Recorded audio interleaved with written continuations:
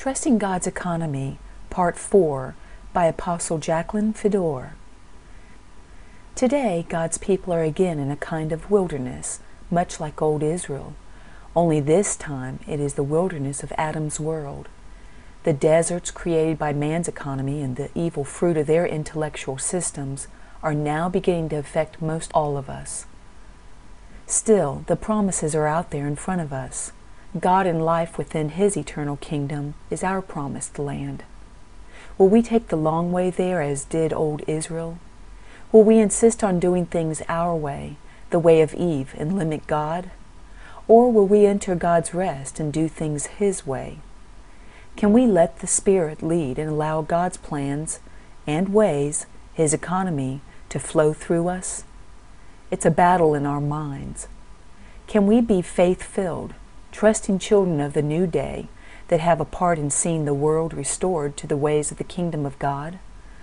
Or will we demand the old ways, the world's ways, based on the knowledge from the tree of good and evil, because they make more sense to us? Whose field do we honestly sow into?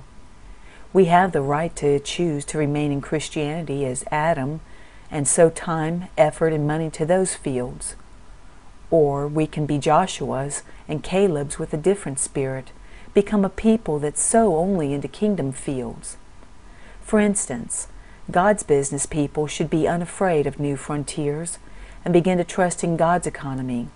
They should wisely trust their lives to the one that says in Haggai chapter 2 verse 8, "All the silver is mine, and the gold is mine," and be obedient to the spiritual laws governing the finances within God's kingdom.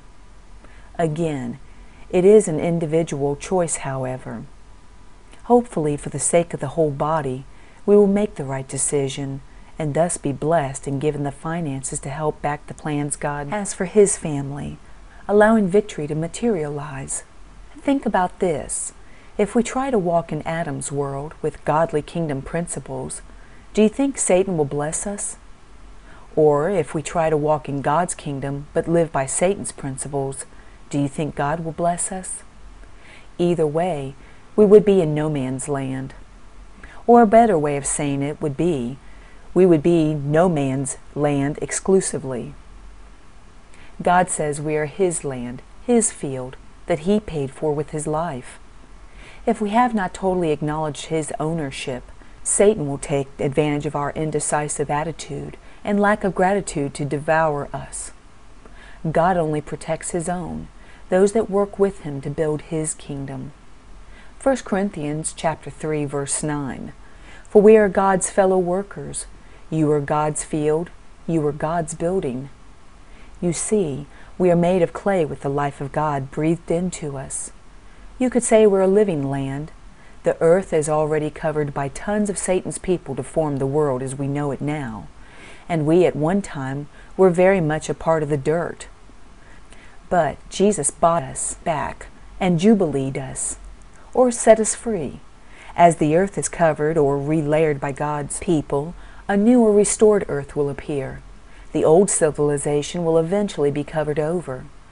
Isaiah prophesied of this in Isaiah 61. Let us read a little bit of it, starting in verse 4. Isaiah chapter 61, verses 4, 7, and 11. "And they, the children of God, shall rebuild the old ruins.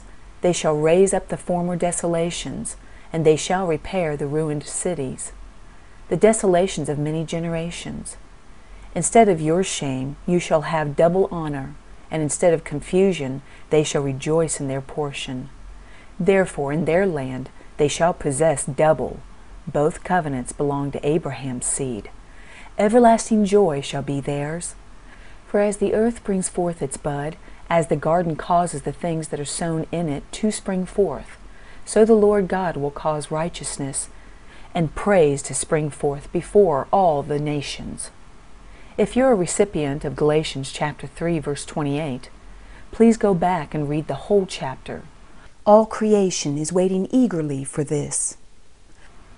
Remember, victory for the delightsome land, Hephzibah, was won before the foundation of the earth. It's a done deal.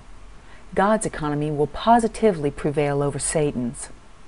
Isaiah chapter 62, verses 4 through 5 says, "You shall no longer be termed forsaken, nor shall your land any more be termed desolate, but you shall be called Hephzibah, and your land Beulah. For the Lord delights in you, and your land shall be married. For as a young man marries a virgin, so shall your sons marry you, and as the bridegroom rejoices over the bride, so shall your God rejoice over you." We as His land will be married to the Lord, who is our promised land, and joined together we are the kingdom. We are Simchat Torah, His laws. We are the true family of God. We are Beulah, the married.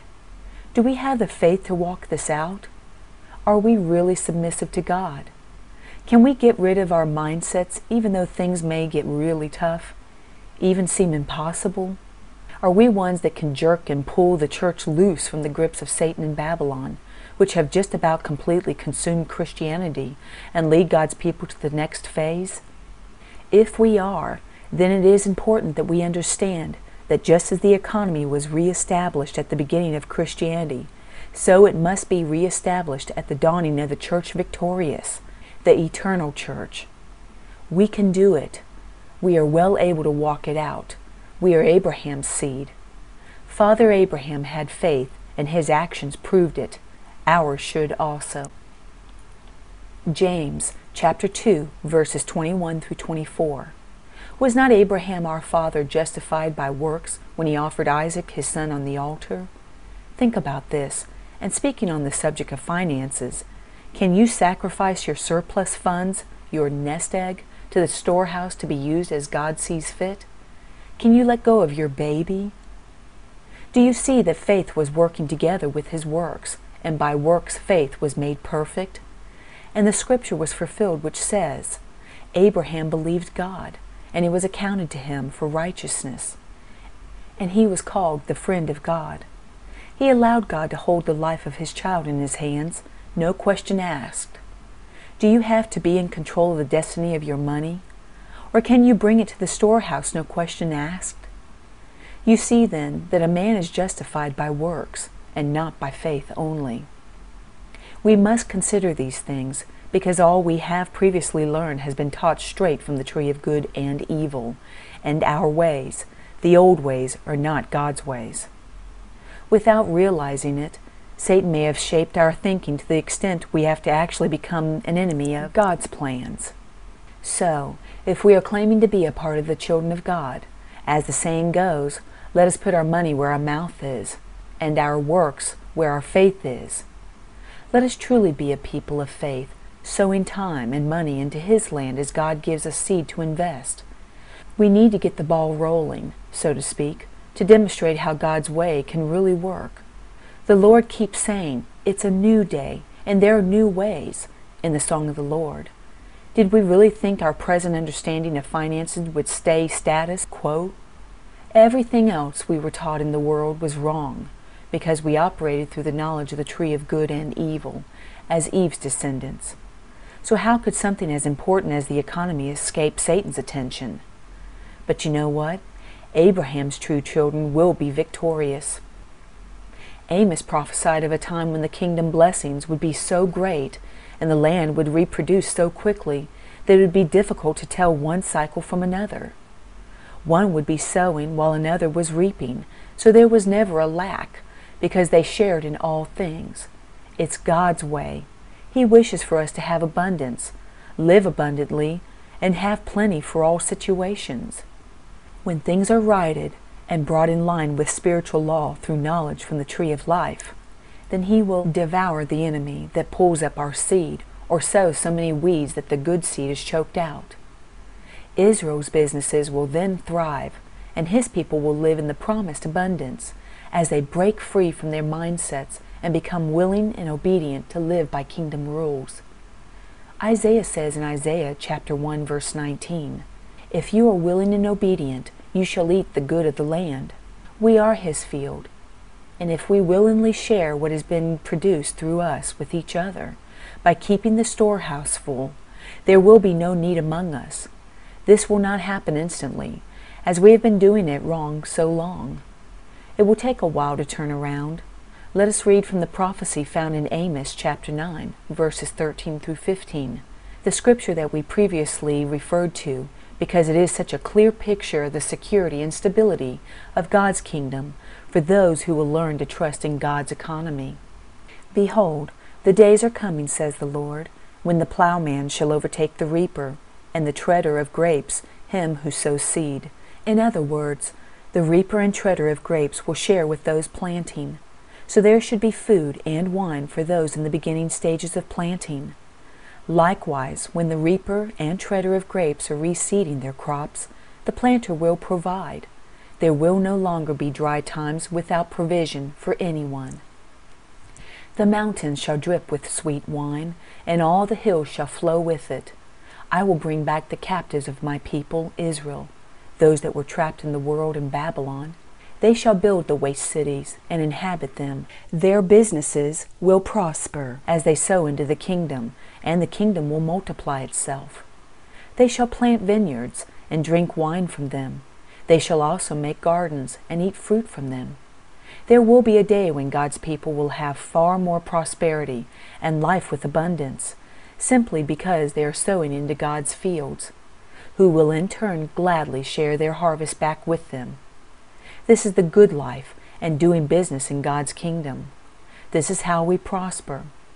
Also, as we possess the land, or bring in the remnant and plant seeds of truth in them, this is an example of God's land reproducing new crops, new gems, His treasures, and these become future land, and themselves reproducers. Multiplying for the Lord, He prospers and we prosper. So before closing, let us recap what we have studied. 1. We are the land the kingdom is to be established in, like a good topsoil, and we're to become the law that governs it. We are the law over unfair scales. Stealing, cheating, all worldly business tactics. 2. We are to love one another and share as if married to one another, and therefore be one land with God. 3. We are to do business with godly kingdom principles in mind, in obedience to the Lord's direction, even though God's way is quite different from the way we did it in the world. The Holy Spirit will direct rather than our intellect.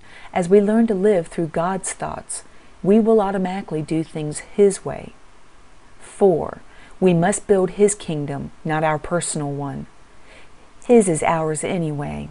So we can walk in faith knowing this, trusting this, and having the courage to act on it.